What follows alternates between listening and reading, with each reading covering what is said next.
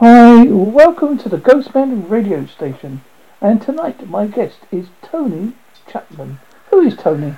Well, he's worked with hundreds of corporations and government agencies, including the U.S. Secret Service, Chase Bank, Estee Lauder, NOAA, and NASA. Help people reach new heights of effectiveness by understanding themselves and others better. As a leadership keynote speaker, his passion is contagious. His messages provide practical, usable knowledge and people implement immediately for business and personal success. His ability to help leaders, team members, people from every background and diversity adopt empowering mindsets and strategies, allow them to adapt, reinvent and transform results produced both personally and professionally. Recognized in its stage presence and intensity, he delivers the kind of results that constantly gamer, outstanding and enthusiastic reviews. Profound ability to connect with every audience member. He says that they come away feeling that he spoke directly to them and impacted by his message. And he is here tonight with his NASA hat on, I noticed. And I'll tell you, tell me a little bit about your background. Obviously, you can't give away too much because international secrets and all that. But just tell me a little bit about your past and that. Sure. I graduated college or university as a chemical engineer. And I did that for a number of years. I worked mostly in manufacturing. Afterwards, I left and wanted to really work in nonprofit and change the world and all those fun things. And so my wife and I decided after getting married that we would pursue that. We did it for about a decade. You know, the problem with nonprofit is it's nonprofit. There's no money, right? So at some point we decided to move on from there. And I started to realize that when I looked at what has consistently made me successful, has been a few very simple things. My ability to communicate, my ability to connect with people, and my ability to take what seems like very complex things and communicate them in a very simple way, kind of just break them down. And so that has been what's led me into this world of speaking and training. I do a lot of work for the U.S. government, probably more than 80%, and that's pretty much across the entire government, whether it's, as you mentioned, NSA or Homeland Security, but, the EPA, all those others. And I do a lot of work in corporate as well, and that's really starting to level out a lot more. So that's kind of my story. That's it. Now, obviously, at the moment, you have to do most of your, I would think, keynote presentations via Zoom or webinar or whatever service you use. Now, when you do your talks, what do you include in them, and do you cover the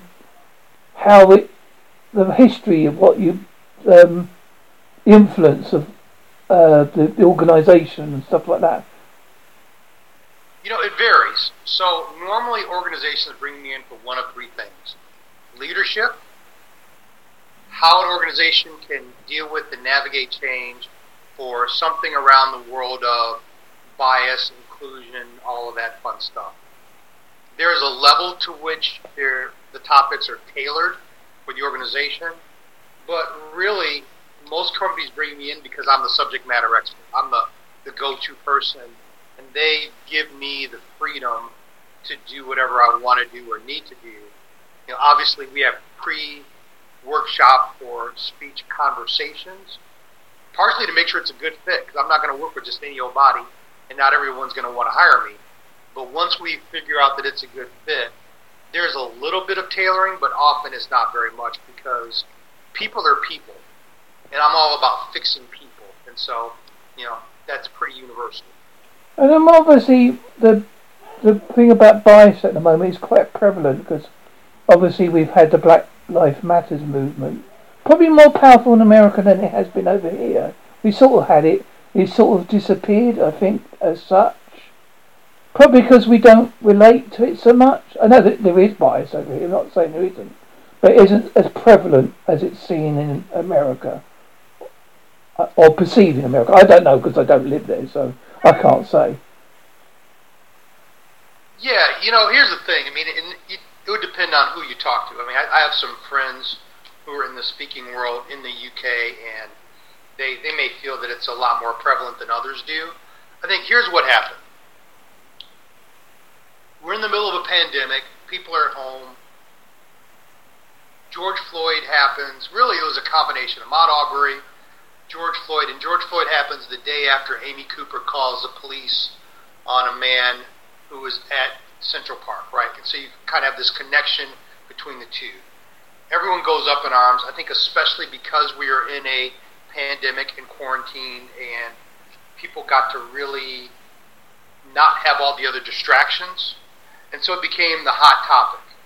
But then the challenge, I think, is not just in the UK that it's died down. It's all around the world. What's happened is it was a fad, right? It was a hot topic to talk about. People made Black Lives Matter statements, but then when you look at, for a lot of these organizations, what have they actually done? It's not much. And that's pretty much been the problem for decades, is there's often an expression and a small, hey, we'll do this, but then when you look at tangible results, that is often the part that's lagging behind. What do you perceive about taking down of statues or old books that have obviously what we would term offensive language now because of certain words? I won't say the word because it can be offensive, so I won't say it. But do you think we should keep them in the book and just say this book contains language that's no longer appropriate, or should we take them all out? My opinion, and I certainly don't speak for everyone, I have my own opinion that I've formed. My opinion, number one, books and statues are a different animal, right? Books, if you have a book like, Mark Twain, and it has, uses the N-word a lot, taking that out of the book, really, I don't think that that's valuable, because it is a reflection of the period in which that book was written. And so I think that if we start to over-edit, or, if we don't allow those books to remain true to what they actually said, then we do a disservice to not only literature, but to history and our understanding of those time periods. Statues are a bit different. Here in the U.S., a lot of the statues, especially the ones that were taken down, there's a couple of problems with it. Most of them were Civil War statues, but they weren't Civil War statues that were put up during or right after the Civil War. They happened after Reconstruction and after, basically at a time in which the Ku Klux Klan was coming back into power, and a time when Jim Crow, and I'm not sure how familiar you are with the Jim Crow laws in the U.S., but basically racism was making a big resurgence in the U.S. And so those statues, they were in no way there as a reflection of history. They were we are trying to reassert our supremacy or reassert our racism.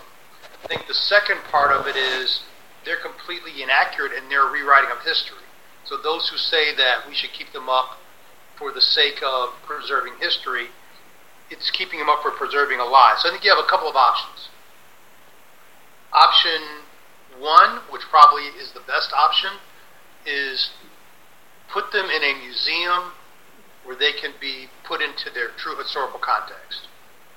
Option number two, change the inscription so that you can have the true historical context, and instead of saying someone was a Confederate general, say that they were actually part of a treasonous group against the United States. Or C, take them down. I think that if you're really going to be true to history and true to people, those are really your options. I think it's a fair call. I just thought I'd bring it up because obviously, countries differ from different ways, as we say. We may speak the same language, but we don't have the same attitudes. Sure, yeah. Well, and let me put it this way. I think this would be helpful for you and your listeners, and, depending on where they are, whatever. All of my life, if I'm in a car or in an area and I see a Confederate flag, it communicates something very specific to me.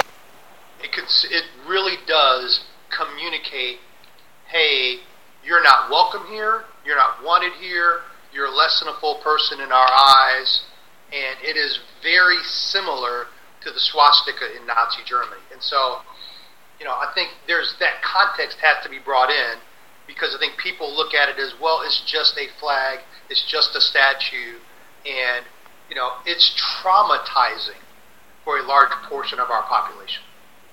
Yeah, hopefully there will come a time when these things don't exist, but I think it's a bit like Star Trek.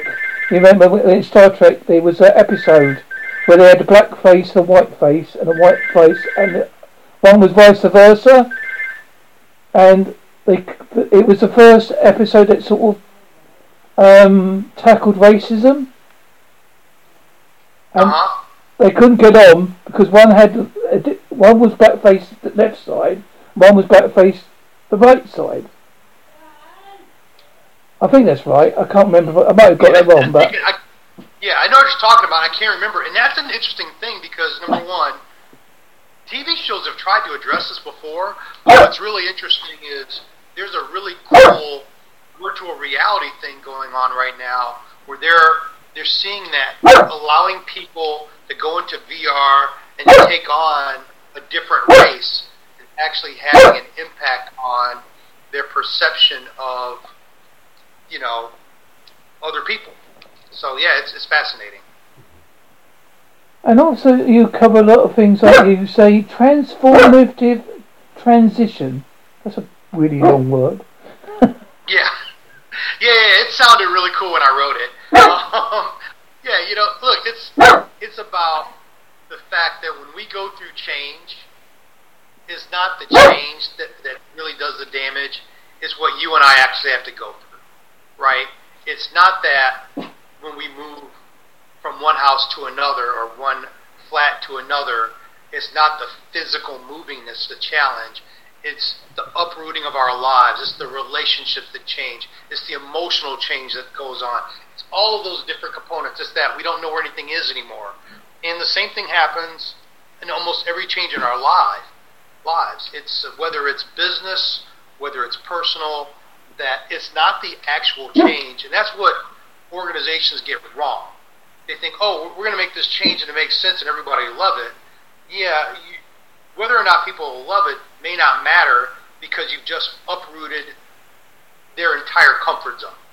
And so, helping people understand how do they go through that and then help companies figure out how to better manage that and how to prepare people for that transition is really helpful.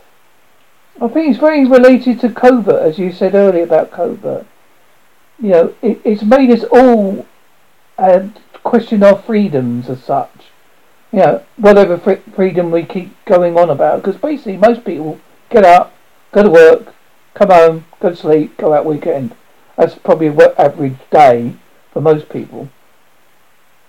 And I think when we realise we suddenly got to stay in and we got to be with ourselves, I think we're scared of our own selves.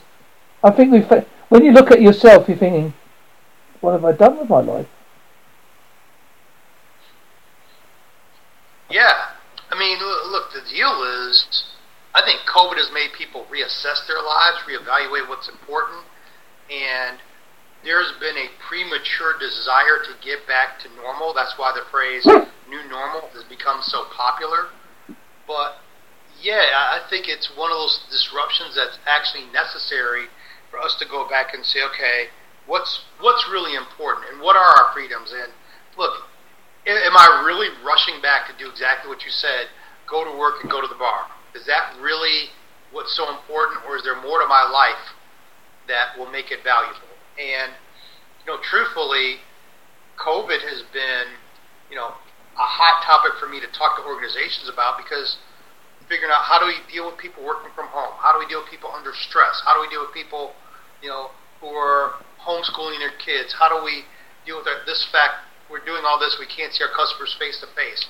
It's all of it together. It's been like wrapped up in this perfect storm that now we're forced to deal with.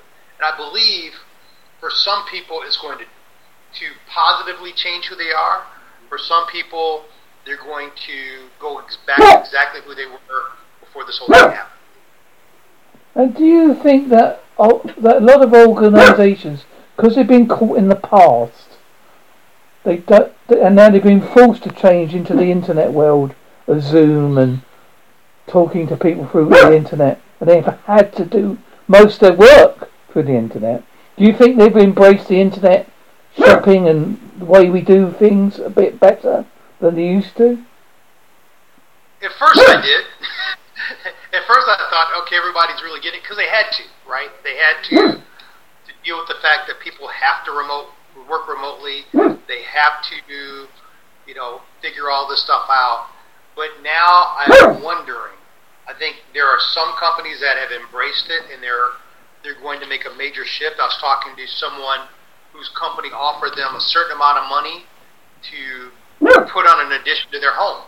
Right? This will be your work from home space, and you're never coming back in the office. We don't need you to do that. I know other organizations who sent letters saying, hey, when this is all over, you got to move back to the city that we're in, or you're not going to have a job. So, unfortunately, there's not one answer to that question. It's going to be interesting to see how it plays out. Yes, it is going to be a very interesting world, because I don't think we're in for a normal, or whatever the word is, for a long time yet. I think it's going to be staying around for a long time yet. I'm not a scientist. We have no idea. I can see it in history. I don't think we have any idea what sorry, go ahead. If you study history, you can see how long these things tend to last. Yes. Right. Like the Spanish flu of 1918 here in the U.S. But, it kind of anywhere. And, yeah, I don't think that we're going to get a new normal anytime soon. And I don't think this is going to be the last go-round of something like this. I think pandemics are going to become something we have to learn to live with as we're a more globally connected world. Now, I think the next subject relates quite well to the political situation at the moment. How to lead teams where everybody wins. Everyone wins. I'm not mentioning a name, but somebody over your side isn't accepting he lost. Very well. I'm not saying our politicians are any better, but he's come across a bit of a crybaby over here. Yeah.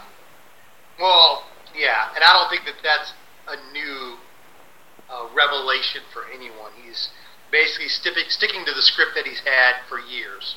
So, yeah, listen, here's the deal. It's a mess over here. It's a real mess. It's a mess that's been building now for a good 4 years and actually longer. And changing of a presidential administration is, although it's going to maybe help, it is not going to fix this mess. We're going to be in a mess for a long time. The same over here, because they keep on about the economy and we shouldn't be in tier systems that, like with level 1, level 2, level 3, we shouldn't have that because they're too severe. It's a bit like a mini lockdown, blah, blah, blah, blah.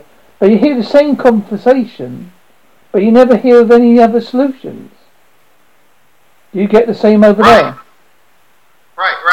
And that's, I think there are some solutions being presented.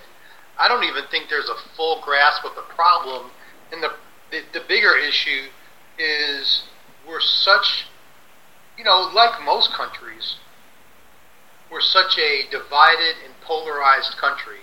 I shouldn't say like most countries, but like a number of countries that, you have to have a solution that benefits more than just one side of people.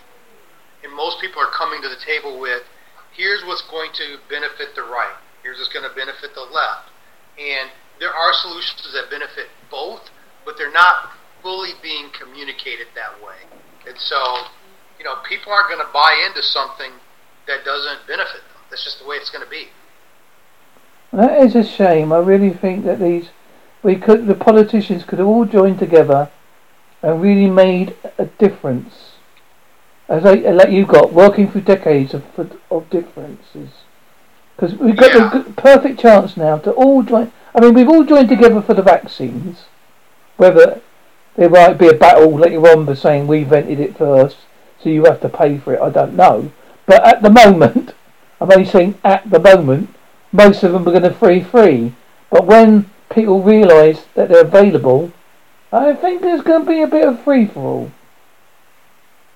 Oh, yeah. The system's not, here in the U.S., the system is clearly not ready to handle distributing all of the vaccine when it gets here. We're not even ready to store it, to be honest with you. And, yeah, but going back to the part you said, it's a travesty that we don't have here in the U.S.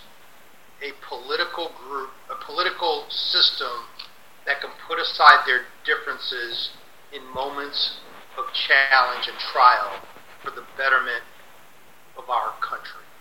Just, that's not what we have right now. And I do believe that we have a better shot with it, the new administration coming in, but, that's unfortunately, except for a few small things like, small, World War I, World War II, 9/11, a few things like that, we're not a country that's good at coming together. That's not what we do. Yeah, it's a strange one. Now let's talk about your book, young man. The Force Multiplier, How to Lead Teams Where Everyone Wins. Now, I'm going to get the book. What would I gain out of it as a business, in a business environment?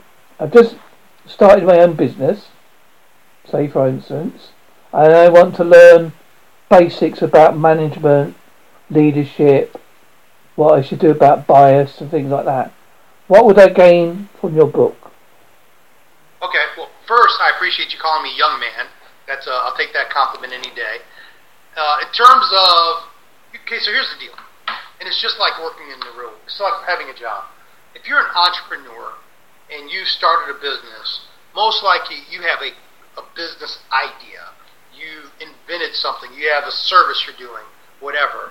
The problem is there's a different skill set of being an entrepreneur than there is of being a leader. And people think that, well, I'll just, naturally figure out the leadership thing, and you don't. And so what happens is your leadership ends up being the very thing that keeps you from being successful. So what you get out of the book is a very straightforward how-to of how to lead people regardless of whether or not you have the ability to hire and fire them, all these other things. This is how do you influence people, how do you get them to want to work together, how do you get them to want to work with you, how do you get them to want to be engaged, and how do you do things like delegate, how do you reward, how do you deal with conflict, and how do you deal with the fact that you have a lot of different personalities coming together in one organization. And it really is set up to be, I was going through, traveling the country, training leaders and training new leaders and everything else, and I kept seeing the exact same problems over and over again and realized, although there are a lot of leadership books out there, what people need is here's how you do this and here's how you work with people. And the people who actually read the book have realized it won't just help you at work. It helps you at home. It helps you in your community because it helps you to connect with people and relate to them, not just based on your similarities, but including your differences and how to leverage them. Do you think it's always good to admit your differences and sort of work a compromise between you? But I don't even think it's about compromise. I think it's understanding that we have differences and working out how that relationship then benefits us both.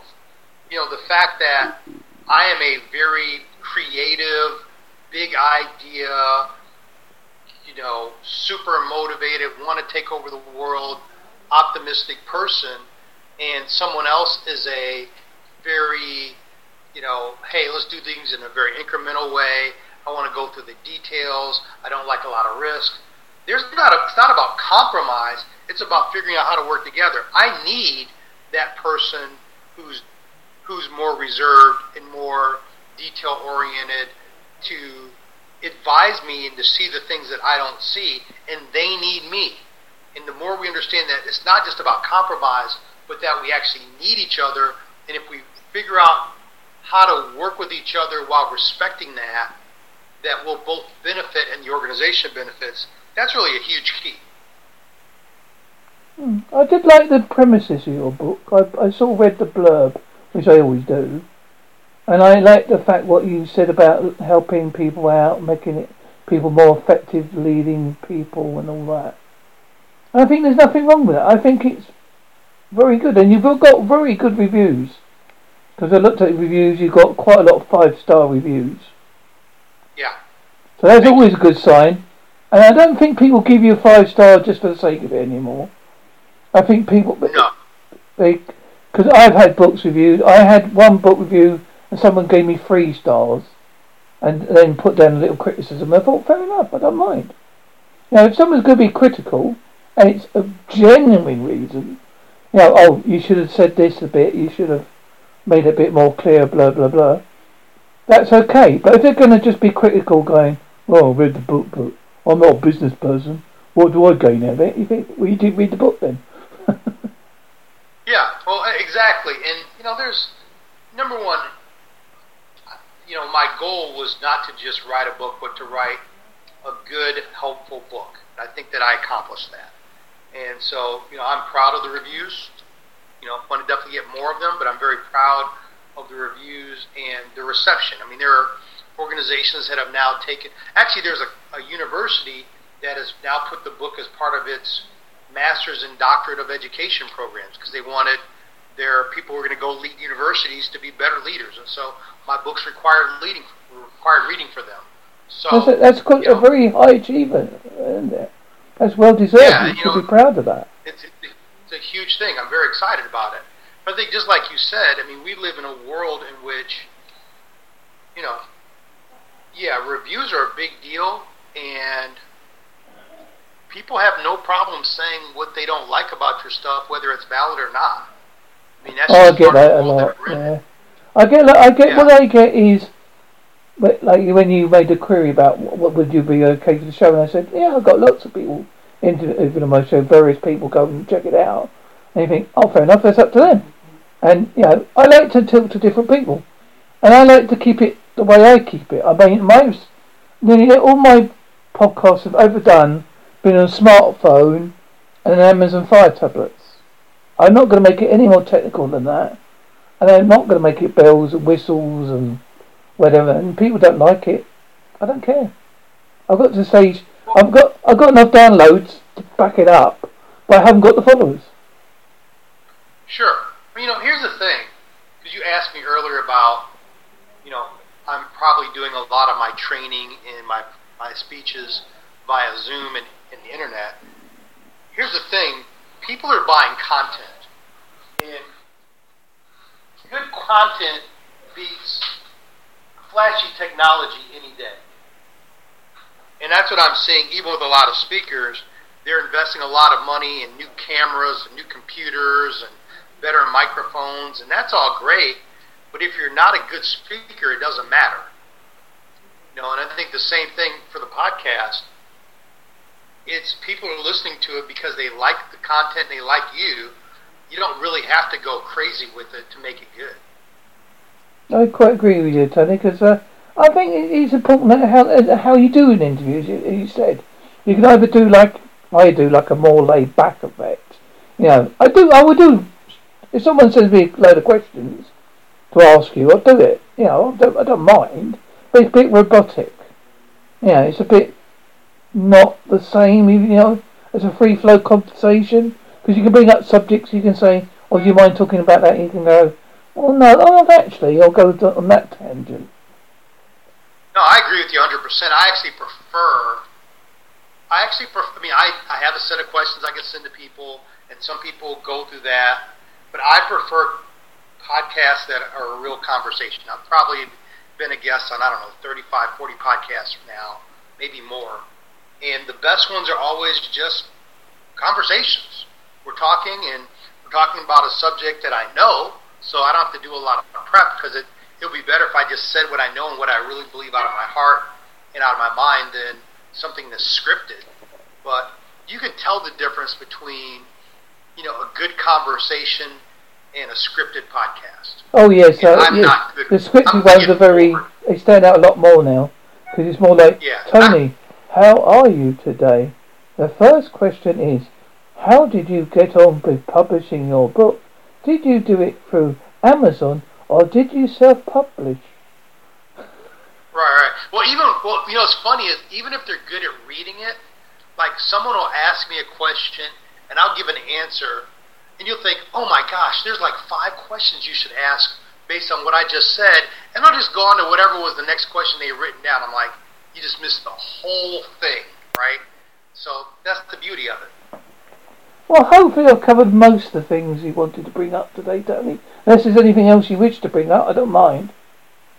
No, I wanted to see what we talk about. This has actually been a great conversation. I wasn't expecting to talk about politics and, COVID and all this statues. Well, yeah, but most of what you do sort of covers it in a roundabout way.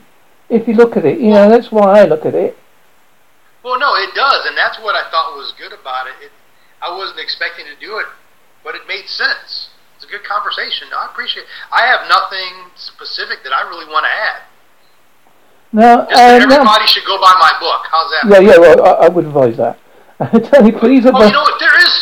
There is one thing I want to talk about. Okay, then. Quick.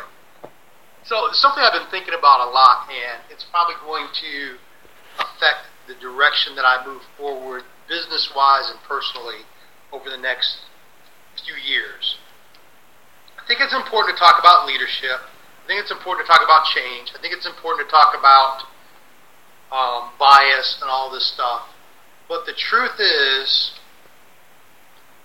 if a person does not like people, I can't fix that in a leadership book. If a person does not want diversity and inclusion, I can't fix that in a book. Well, maybe I can address it. And the truth is, many of the issues that we deal with are more of a function of the fact that people aren't whole, that they need to address, baggage in their life, their past, and they're really living out of their insecurities. And so a lot of times when you have bad leaders, part of it's skill set, but part of it is they're insecure. A lot of times when you have bad teams, it's insecurity, it's territorialism, it's people working in silos, it's backbiting, it's envy. And I'm really looking more and more at how do you fix people, right? How do you address it so that people are just better people?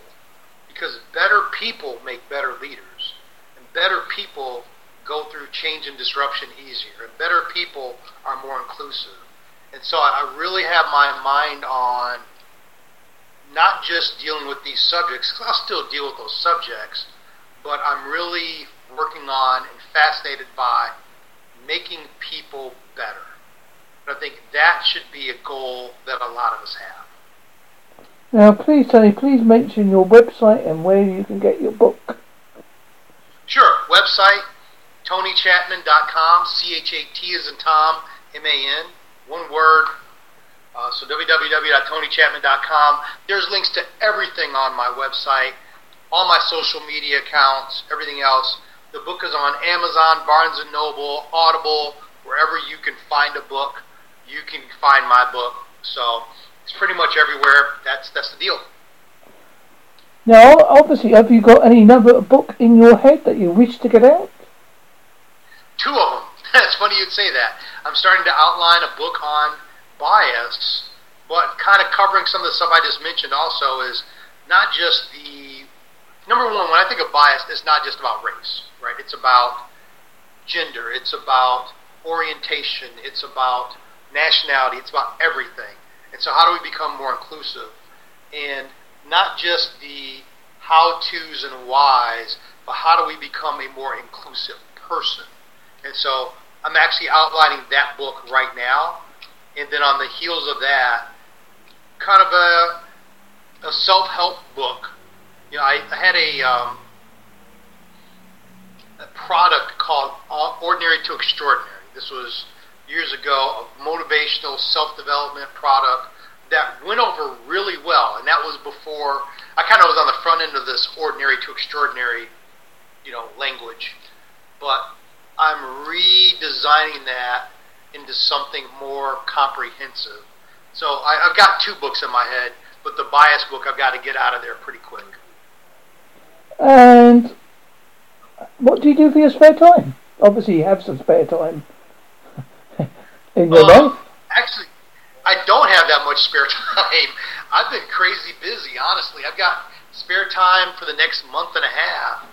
But, because I talk about disruption and we're in COVID, because I talk about bias and we've had a national world conversation on race and inclusion, I've been surprisingly busy and expect to be like that for the next few years.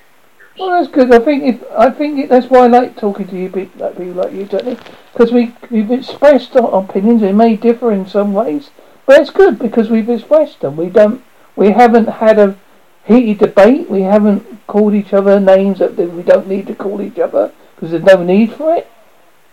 We've agreed on certain facts, and if people listen and they can relate to what you said about the flag, I now can relate to the flag now, the Confederate flag. Sure.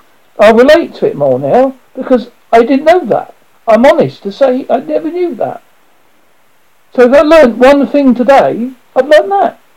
If nothing else. Yeah, and that, let me be honest with you, I applaud you for saying that. I wish more people could just say, wow, I didn't know.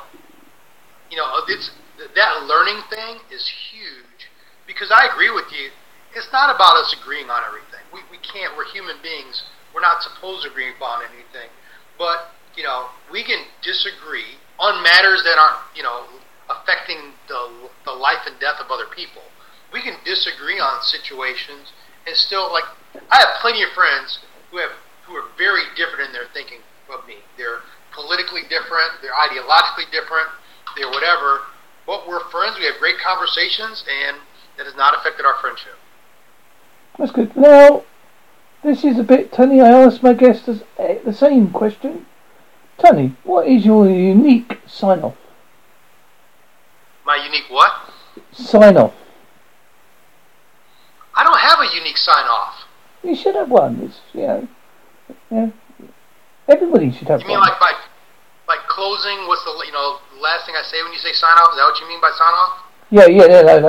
You can mention anything really, like juggle, sing, play guitar. Oh, gotcha. I play bass guitar, and most people do not know this about me, but I'm a black belt in ninjutsu. So in other words, don't mess with Tony. Hilarious. Now this one is for you, Tony. My unique sign-off for you is the following. Tony Chapman, Enterprises, Leadership, Transition, Diversity, Communication. He can talk about integrating bias in the workplace, leading people through transformative transition, which we found out about in the podcast. Please listen to that. Force multiplier, how to lead teams where everyone wins. Working through decades of differences. And, obviously, check out his book, which is The Force Multiplier, How to Lead Teams Where Everybody Wins. And obviously, everybody wins in the universe when we all learn to sort of get on. But as long as we have a decent argument and not a war, we're okay. Don't make it Lord of the Flies, people. If you read the book, don't make it like that. Can I say one thing? Yeah, I did think of a sign-off. Treat everyone with dignity and respect, and eventually they'll do the same to you. Thank you very much. And that's a bit. Thank you.